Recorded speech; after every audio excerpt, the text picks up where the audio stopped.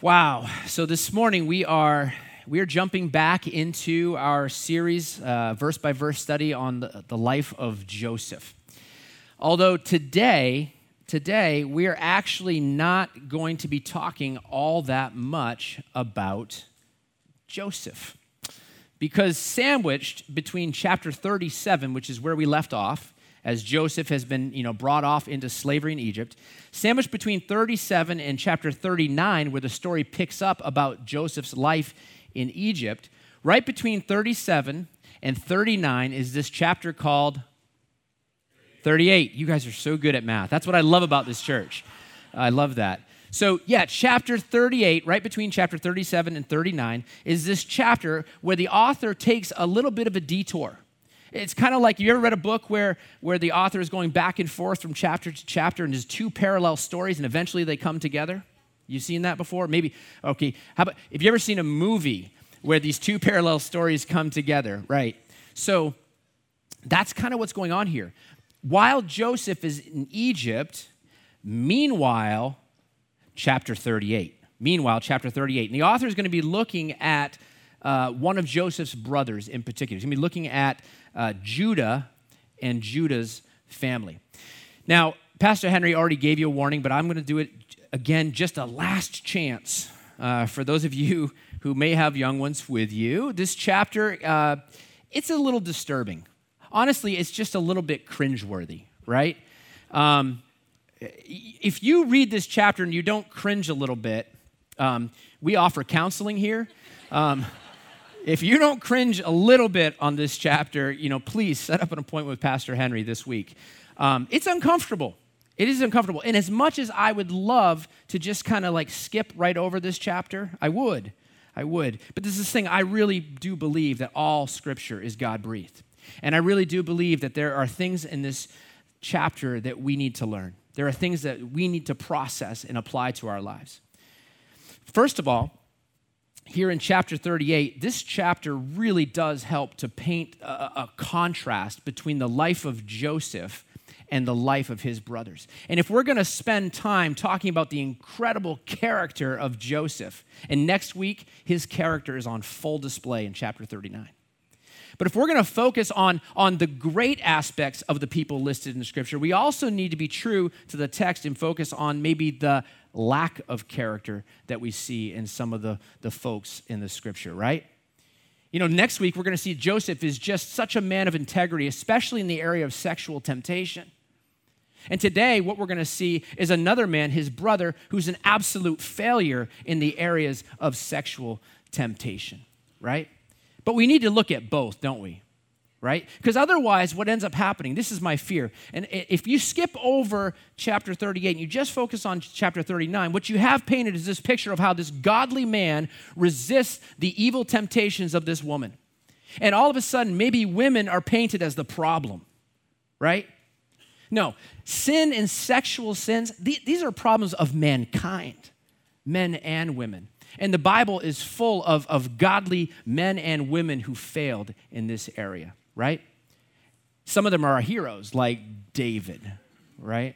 So we need to focus on this chapter. A second reason why this chapter is so important is because in this chapter, we are introduced to people whose names are written in the genealogy of Jesus Christ, the Messiah.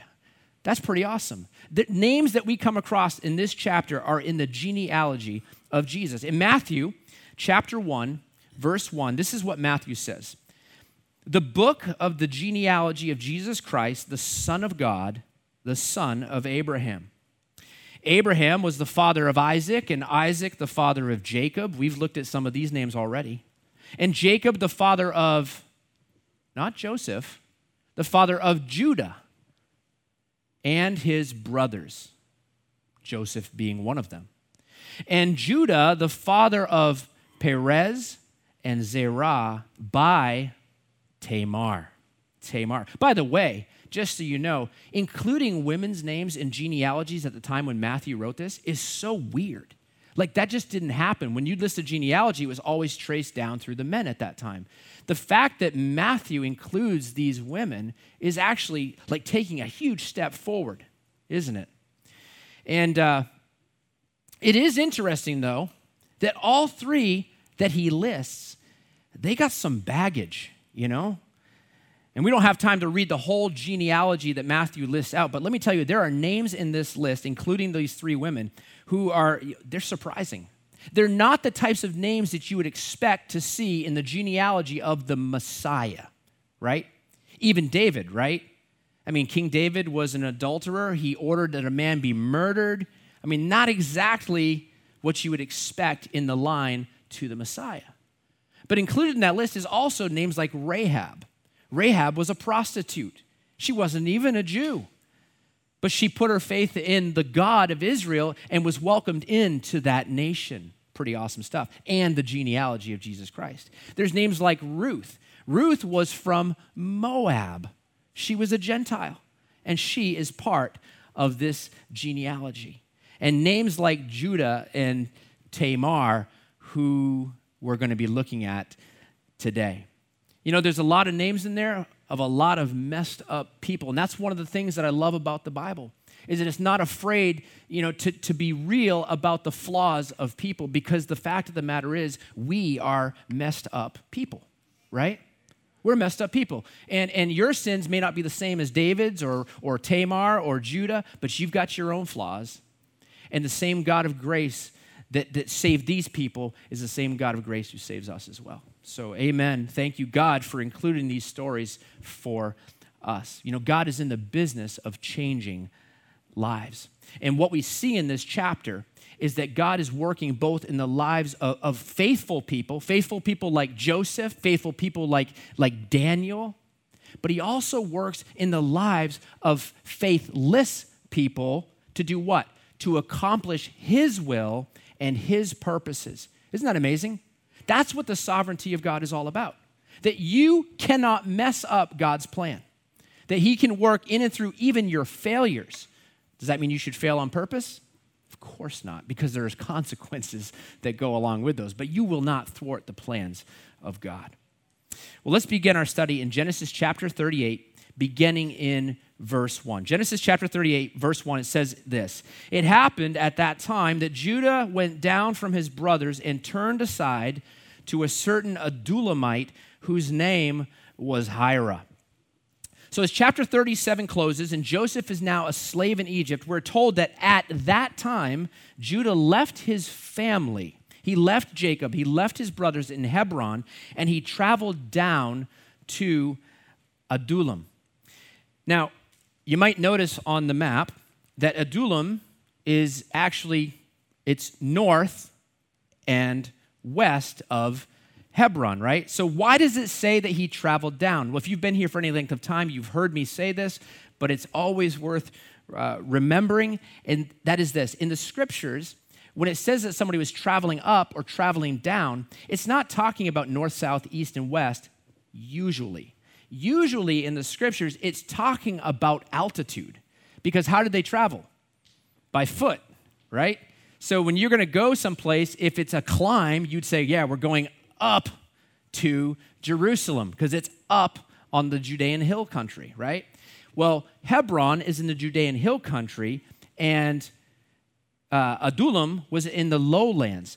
So in this case, Judah has left Hebron, which is in the high hill country. He's gone down to the lowlands of Adullam on his way towards the Mediterranean, the coastal plains. And this is a geographical region referred to as the Shephelah. So between the Judean highlands and the coastal plains is the Shephelah. It's the lowlands of Israel. And the text tells us that Judah is there with his friend Hira. And as we're making our way through this story today, you're going to see that whenever Judah and Hira are together, whenever they're hanging out with each other, Judah is getting himself into trouble. How many of you had a friend that you just always seemed to get in trouble with? Anybody? Okay, hold on a second. How many of you were that friend, right? Like, whenever my friends hung out with me, they got in trouble, right? That was probably more my story. Well, in Proverbs chapter 12, verse 26, we're told that the righteous choose their friends carefully, but the way of the wicked leads them astray. 1 Corinthians 15:33 says, do not be misled. Bad company corrupts good character. Brothers and sisters, it is important for us to choose our friends wisely. Now, let me tell you what that doesn't mean. That doesn't mean that you can only have Christian friends, right? Like the holy huddle. Let's all get together and let's not talk to anybody else who's not a Christian. That would mean, if you did that, you would have to completely ignore the command that Jesus gave you to go and bring the good news of the gospel to the world.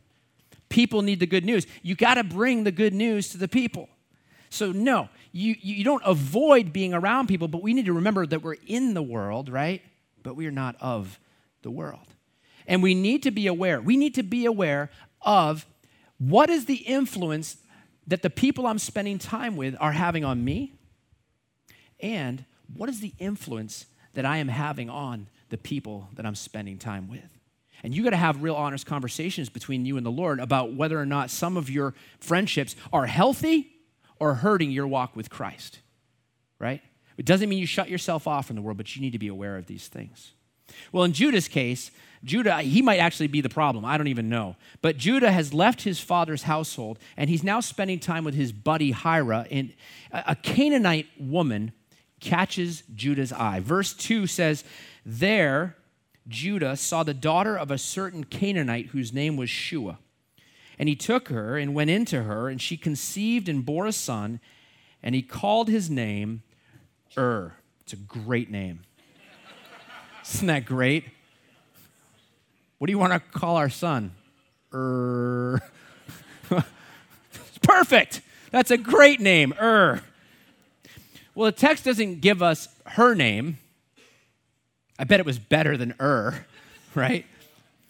Just says that she was the daughter of a man named Shua. And Judah takes this Canaanite woman to be his wife, and she gives birth to Judah's firstborn son, And you might be thinking, wow, I just love a good love story. This is great. Isn't this romantic? Well, no, it's not. There's a problem. There's a big, big problem. And the problem here is that Judah has married a Canaanite.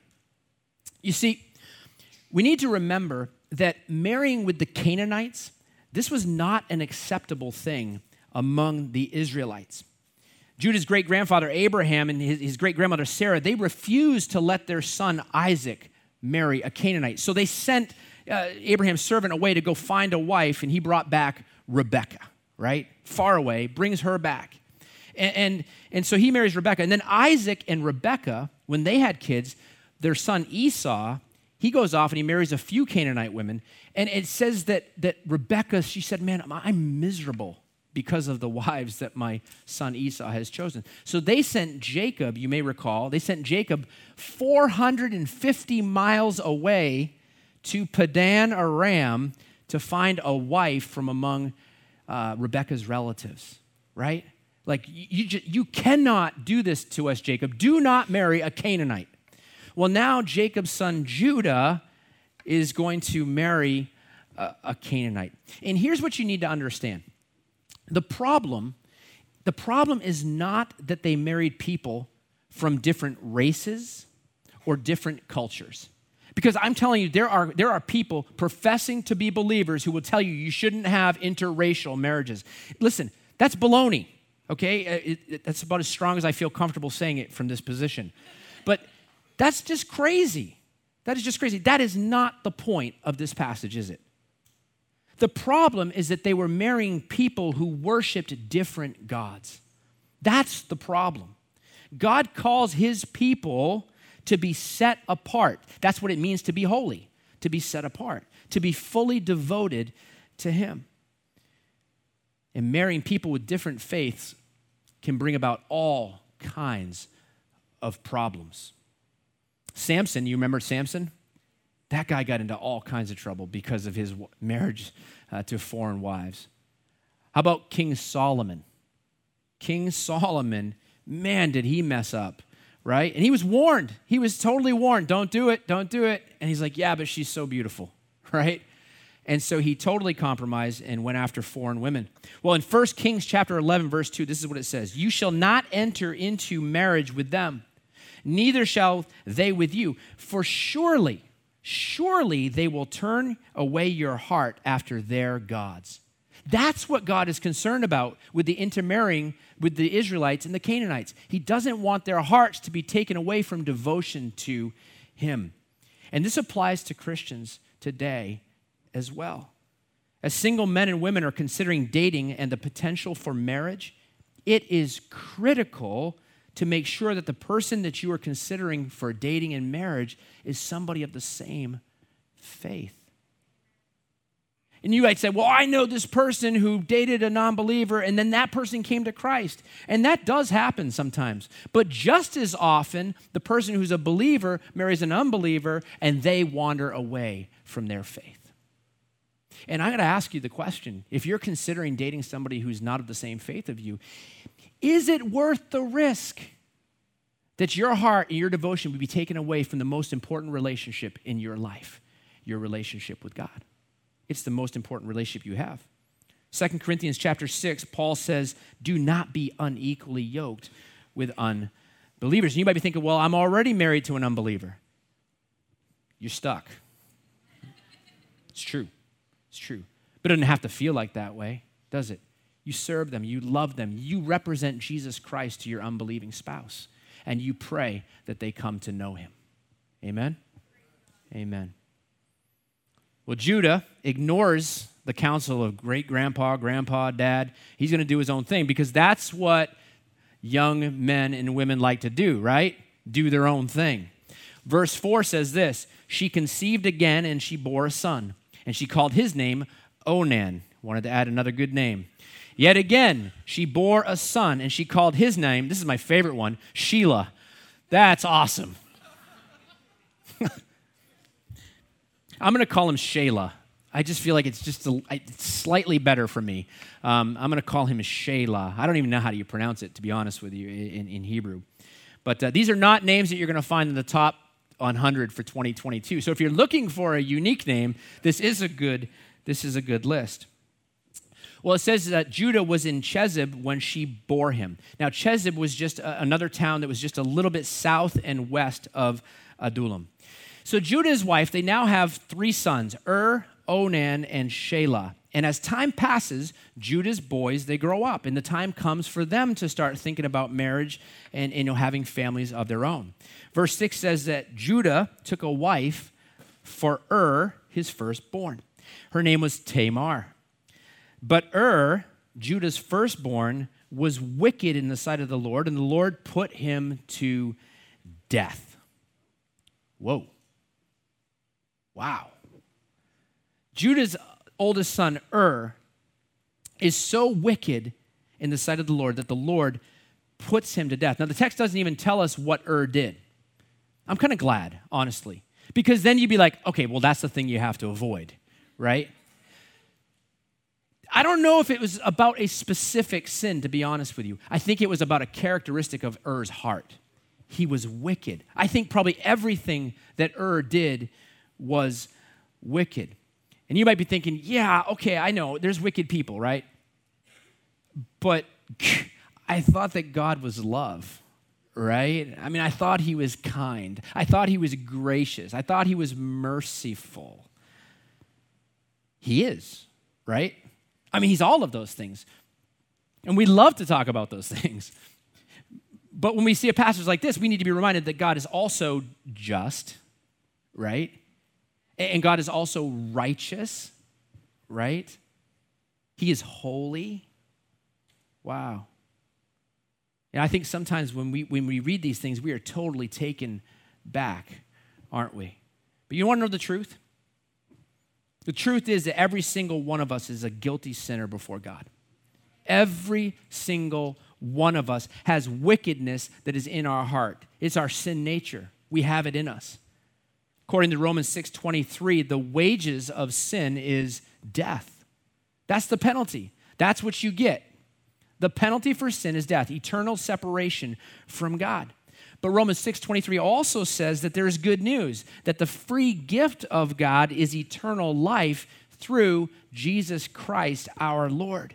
Because of God's great mercy, because of God's grace, and because of his love, he has offered us forgiveness through Jesus Christ. Brothers and sisters, you know what the thing is? The thing that we should be amazed at isn't that God put to death for his wickedness. What we need to be amazed at is the way that God extends grace to so many. The way that he extends mercy to so many who don't deserve it. And by the way, if you think you deserve grace, it's not grace, right? It's not grace if you deserve it. No, we don't deserve it at all. The fact that you are alive today, the fact that you are breathing is a gift of God's grace. Amen? Amen. Your salvation is a gift of God's grace. Every day that you have is a gift from God to be lived for his glory. It's his grace that he has given to you. Yes, God is gracious, but he is also holy. He is righteous. He is just. And the text says that was wicked, so God put him to death. And with death, Tamar became a widow with no son to carry on the family name or to receive the inheritance that was due to as the oldest son of Judah. So in verse 8, we read this. Then Judah said to Onan, this is his second son, go in to your brother's wife and perform the duty of a brother-in-law to her. I'm born in 1976. 45 years old, I don't know about the duty of the brother-in-law. That doesn't exist in my culture. Go in and perform the duty of a brother-in-law and raise up offspring for your brother. I know a lot of the women are like right now saying, praise God, that ended. Wow.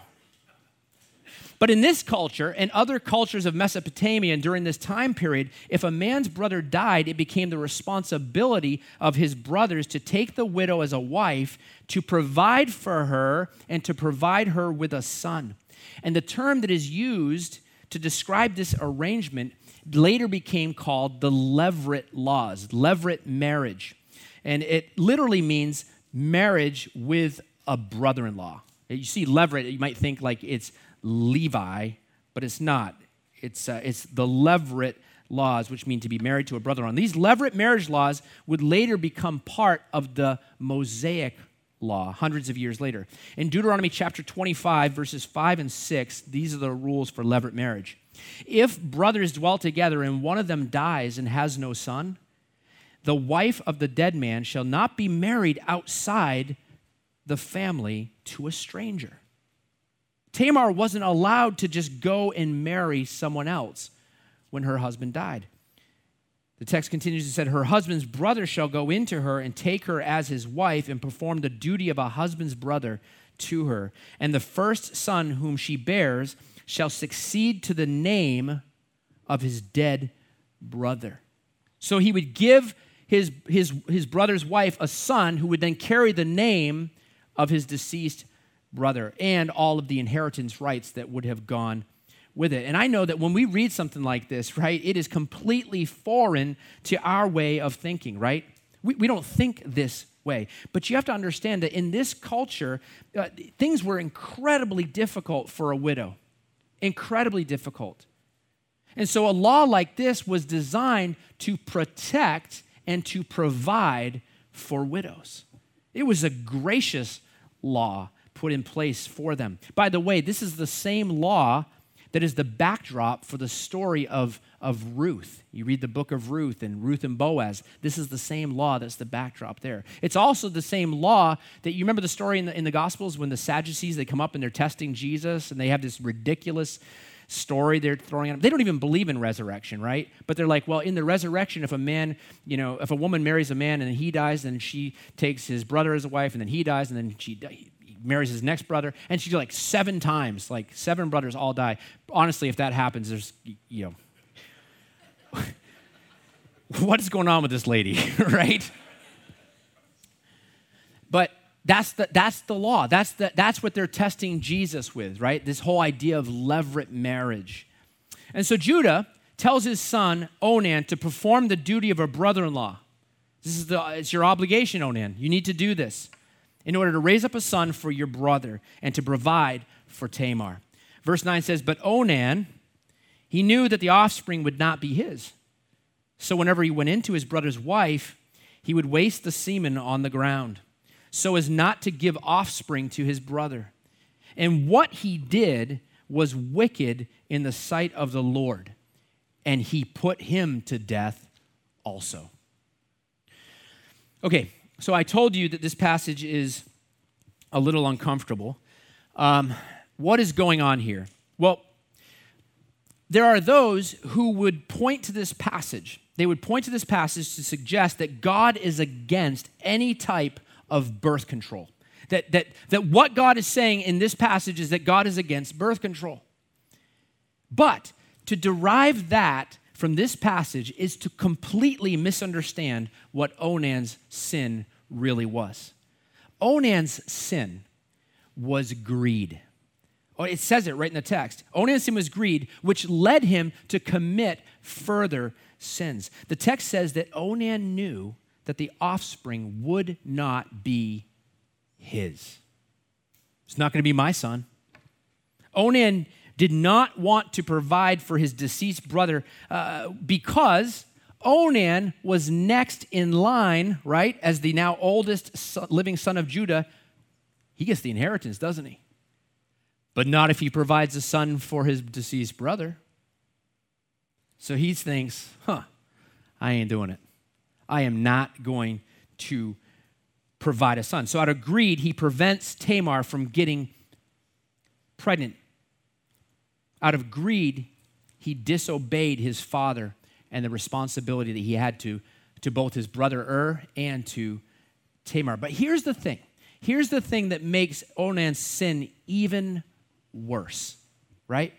Because if all Onan wanted was to not provide a son for his brother, what could he have done? Not doing it, Dad. I am not going to do it.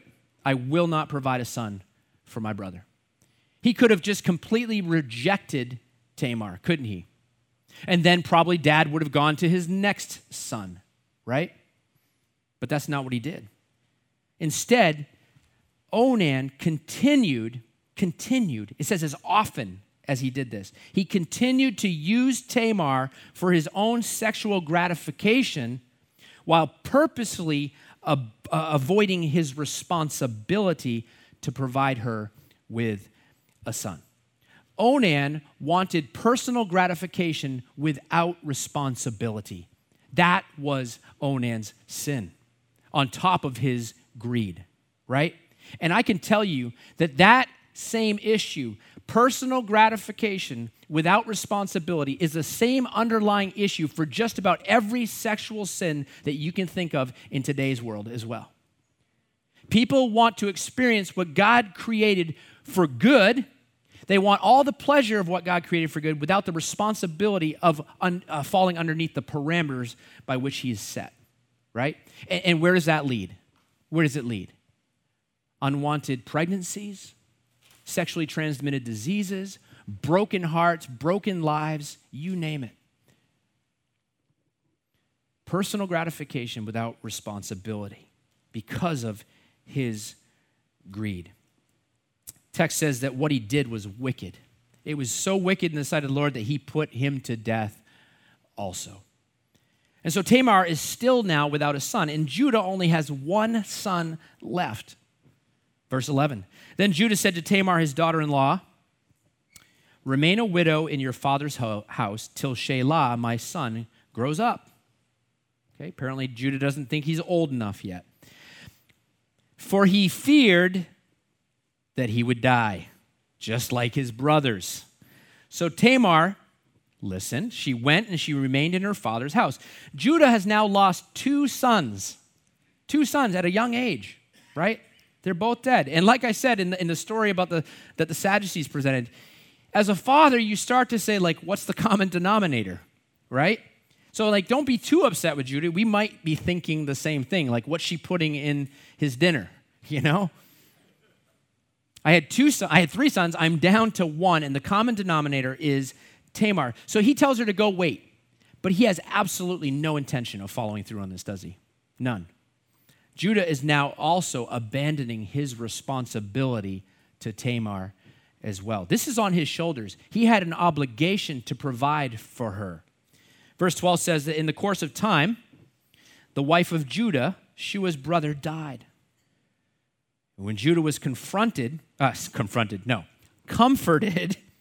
he was comforted, he went up to Timnah to his sheep shearers, he and his friend Hira, the Adullamite. Oh no, this isn't going to be good.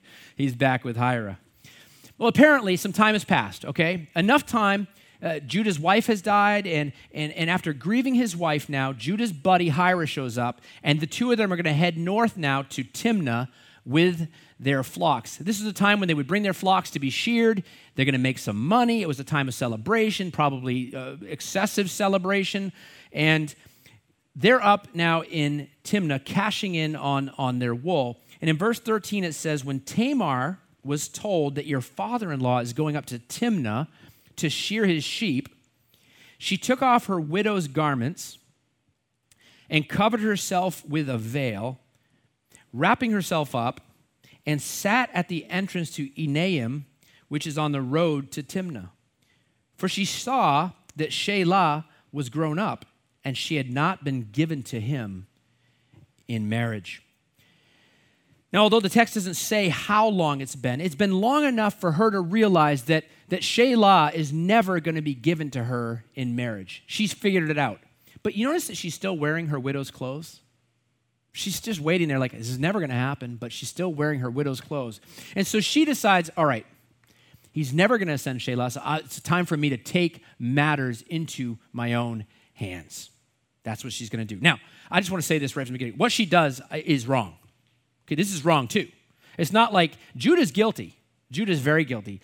Was guilty. Onan's guilty. Judah's guilty. And now Tamar is guilty. So she takes off the garments which then identified her as a widow, and she dresses herself up like a prostitute.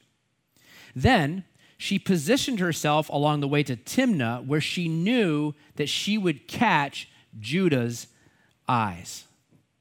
Verse 15 says, when Judah saw her, he thought she was a prostitute, for she had covered her face. And he turned to her at the roadside and said, come, let me come into you. For he did not know that she was his daughter-in-law. And she said, what will you give me that you may come into me? And he answered, I will send you a young goat from the flock. Yippee! A goat. Awesome. Apparently, this was very valuable at that time, all right? Probably not as valuable today. He's going to get a goat. All right. And she said, if you give me a pledge until you send it. Give me a pledge until you send the goat. And he said, well, what pledge shall I give to you? And she replied, your signet and your cord and your staff that is in your hand. So he gave them to her and went into her, and she conceived by him. Kind of ironic, actually, that she was not able to conceive with or Onan, but in one night with Judah, she becomes pregnant. Then she arose and she went away, and taking off her veil, she put on the garments of her widowhood. So apparently Judah has enough of a reputation that Tamar believes that if she can just position herself as a prostitute on the way to Timnah, that there's no way. I know Judah. He's not going to be able to refuse. And Judah takes the bait. She was right. Judah sees her. He negotiates with her over payment. He offers her a goat. She agrees, but only if there's a pledge involved. I'm not just going to do this. You got to give me a pledge so I know that I'm going to get the goat. Okay? And the pledge that she asks for is Judah's signet, his cord, and his staff. Now, the signet was a ring. It was a ring that would be used as Judah's seal. If you were sending an important document, you would close up the document, you would pour some wax, and you would seal it, signifying that this is coming from Judah, right? Kings had it. Wealthy people would all have a signet ring. It was his unique signature, right? And the signet ring would have been carried on a cord that he would have hung around his neck. So he said, give me your signet ring with the cord, and also give me your staff. And the staff that he would have walked with, he would have carried, also would have probably had engraving somewhere on the top of it, identifying that it belonged to Judah. Big giant J on the top of his staff. And in modern terms, this would kind of be like her saying, well, all right, you're going to send a goat, but until then, I want you to give me your passport, and I want you to also give me your credit cards. Right? That's a pretty tall asking price, wouldn't you say? I mean, this is serious. You're going to take my passport and my credit cards? No, I'm out, right? That's the crazy part. He goes through with it. Like this, he is giving her something of incredible value for temporary pleasure, right? Wow. This is just like his uncle Esau giving up the birthright for some soup, right? Oh, I'm just so hungry. Oh, take the birthright. I don't need it. I'm just so hungry. I'm probably going to die if I don't eat lunch, right? That's what Esau did. And now here we have Judah doing the same thing. He exchanges something of great value in order to experience temporary pleasure. And brothers and sisters, this is how the enemy works, isn't it? It's not just true for Esau and Judah. He wants you to focus on the pleasure of sin and give absolutely no thought to the cost. No thought. But there is always, always a cost, isn't there? You've probably heard this saying, but it's worth knowing that sin will take you farther than you want to go. It'll keep you longer than you want to stay. And brothers and sisters, sin will always cost you more than you ever wanted to pay. We must count the cost. Well, Judah agrees to the terms, and he sleeps with Tamar. She becomes pregnant. In verse 20, we read this. When Judah sent the young goat by his friend the Adullamite to take back the pledge from the woman's hand, he didn't find her. She wasn't really interested in a goat, was she? And he asked the men of the place, where's the cult prostitute who was at Enaim at the roadside? And they said, no cult prostitute has been here. So he returned to Judah and said, I haven't found her. Also, the men of the place said that no cult prostitute has been here. And Judah replied, just let her keep the things as her own, or we shall be laughed at. You see, I sent the young goat, and you didn't find her. Hey, I tried to come through on my promise. She's not there. Let's just leave this alone, because otherwise we are going to be humiliated, right? He says, I'm not doing that. I'm going to cut my losses. Just let her keep it, and I'll avoid any further embarrassment. Well, verse 24 says, about 3 months later, Judah was told, Tamar, your daughter-in-law, has been immoral. Moreover, she is pregnant by immorality. And Judah said, get this, bring her out and let her be burned. Wow, burn her. I mean, the regular punishment was stoning, but he says that's not good enough. She should be burned for what she has done. Now, technically, Tamar is betrothed to his youngest son, Shelah, even though he is intentionally not providing Shelah as a husband. So technically, she really has committed adultery, right? But what's really scary here, is the double standard that we see from Judah.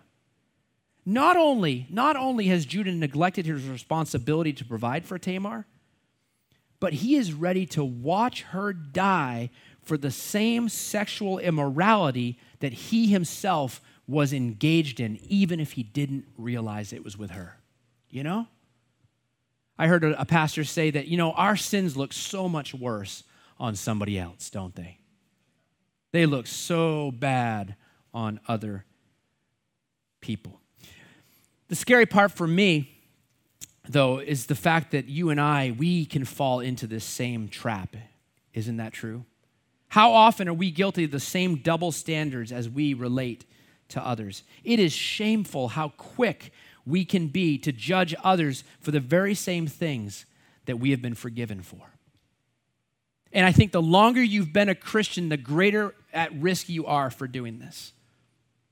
Because we forget how much grace God has poured out, how much mercy he has poured out on our lives. And I'm not suggesting that, we should wink at sin. Like, oh, it's no big deal. I was forgiven that. Just do it. It's fine. It's no big deal. That's not what I'm saying, right? It is a big deal. Sin is always a big deal. But I am suggesting that we need to become ministers of the same grace that we have so freely received. Amen? We need to be ministers of God's grace. I'm suggesting that instead of picking up stones, right, we need to be bringing people, ushering them to Jesus where they can truly experience forgiveness for their sins, where they can be set free and experience the same grace and mercy that we have. That is what we need to be doing. Well, Judah calls for Tamar to be burned, but what he doesn't realize is the only one getting burned today is Judah, because Tamar has a trump card in her back pocket, doesn't she? Oh, she is about to turn the tables on Judah. Verse 25 says this: as she was being brought out, I love this, just picture the drama. There's got to be some really great music playing in the background right now, the thickening of the plot right now, okay? As she is being brought out, she sent word to her father-in-law, "Oh, Judah, by the man to whom these belong, I am pregnant." And she said, "Please identify whose these are, the signet and the cord and the staff." Hey, could anybody here tell me who these belong to? Anybody? Anybody with a capital J? Anybody?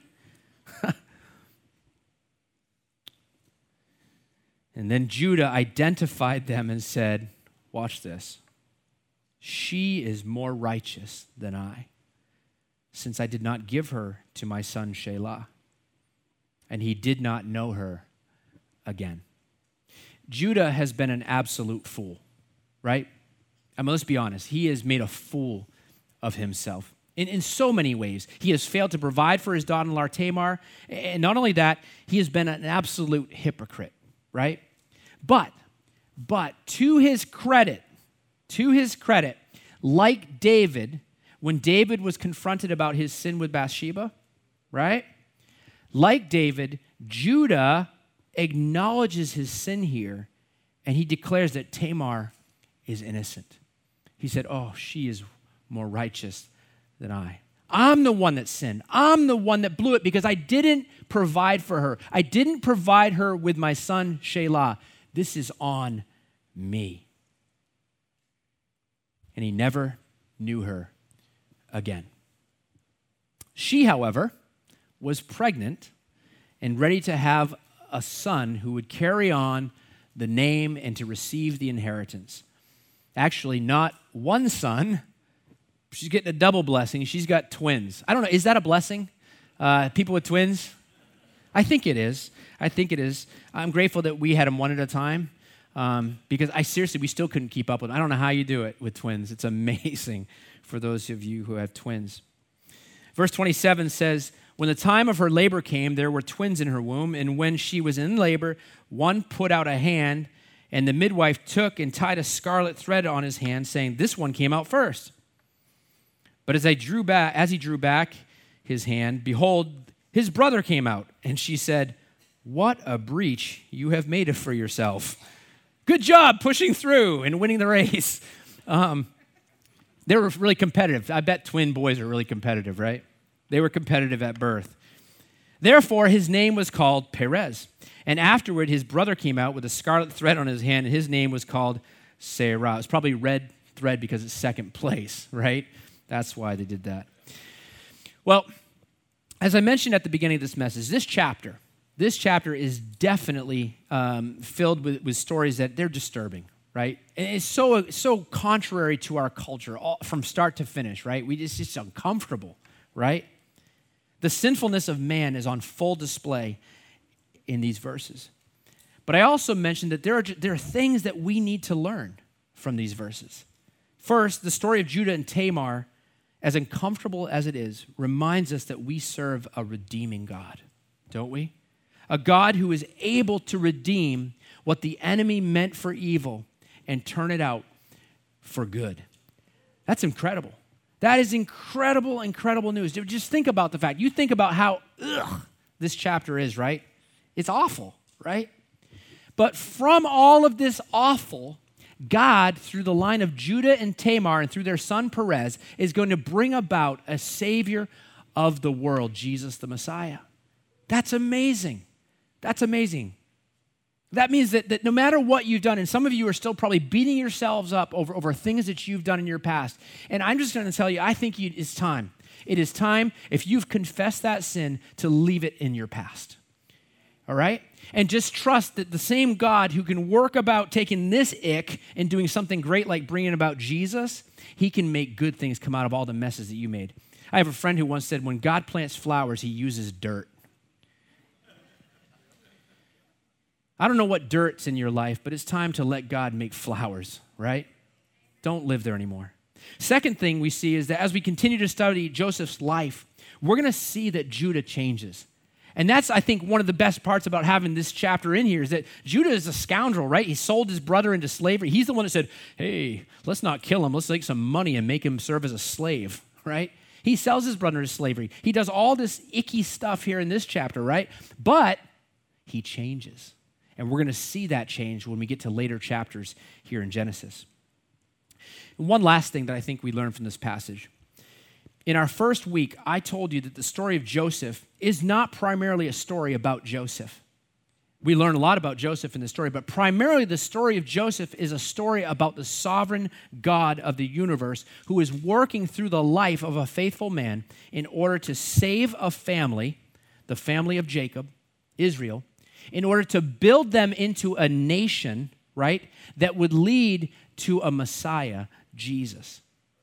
Chapter 38 shows us why God needed to bring the family of Jacob out of Canaan and bring them down into Egypt. It was to preserve this family. And it wasn't just to preserve them from a famine. He's going to use the famine in order to preserve this family. They needed to be saved from their own sins, is what they needed. They needed to be brought out of Canaan because what we see in this passage is that they are going to be consumed by the Canaanite culture if God doesn't get them out of Canaan. They needed to be brought down to Egypt. And we're going to talk a whole lot more about that as we continue with our series on the life of Joseph. Next week, we're going to be looking at chapter 39 and back into the story of Joseph. But at this time, I'm going to invite the worship team to come up and close us in song as we close our time together in prayer. Heavenly Father, yeah, some of the things that we read in Scripture are uncomfortable. They are. But it's there for a purpose. And God, I pray that by the power of your Holy Spirit, you have spoken to each of our hearts this morning. And maybe revealed areas and things that we need to be focusing on. I know for me, God, I want to be a better conduit of your grace and your mercy to those who need it most. And God, I'm so thankful that we can come to a place, it was already said today, we can come to a place like this, we can open your word, we can study without fear, right? And we can praise your name together in song and through sharing with each other and praying together. What a gift we've been given. God, help us never to take this lightly. And God, I do pray, as it's already been said multiple times, we want to walk out of here changed people. We want your word to accomplish what you sent it forth to accomplish today and each day. And we pray for that in the name of your Son, Jesus, our Savior. Amen.